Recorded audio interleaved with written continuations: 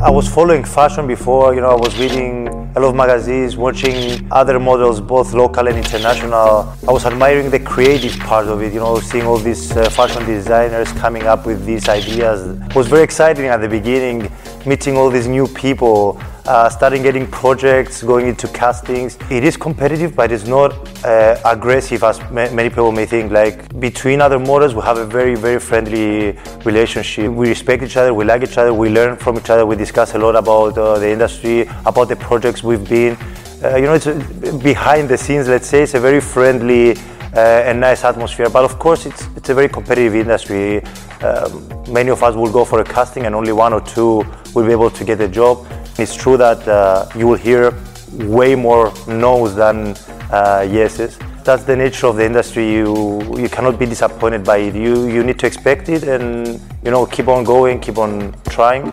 I was blessed to work with a lot of local designers and brands. I've done quite a few TV advertisements that I was the face of. Some video clips also from international performers as well. I was studying in England, I was coming back to Cyprus, and during the summer break I joined some performance teams and were presenting plays. Modeling came through my search for how to further develop myself through this. And I found it to be very much linked with each other. If I am indeed influencing somebody, I'm influencing him for the better. That's at least what I hope to do. I would never sacrifice time from the things I love. I would go for riding. It's something I particularly enjoy because it gives you another type of freedom. You're alone in the nature with the horses, which the horses are a fascinating animal. They can really sense you as well, and you do feel connected with it. And it just gives you so much calmness and freedom that you cannot.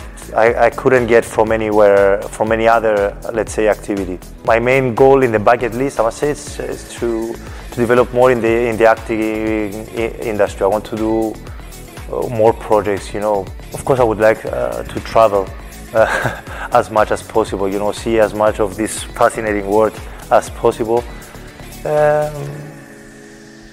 Yeah, these are the main things. I don't have these big dreams of getting a big house or I'm not focusing on that. My bucket list mainly has, if not mainly, even solely has experiences to tick.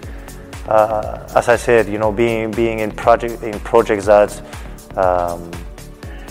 make me happy in acting, or being in places around the world that can have so many new experiences. So yeah, these are the main things I would like to tick off my bucket list.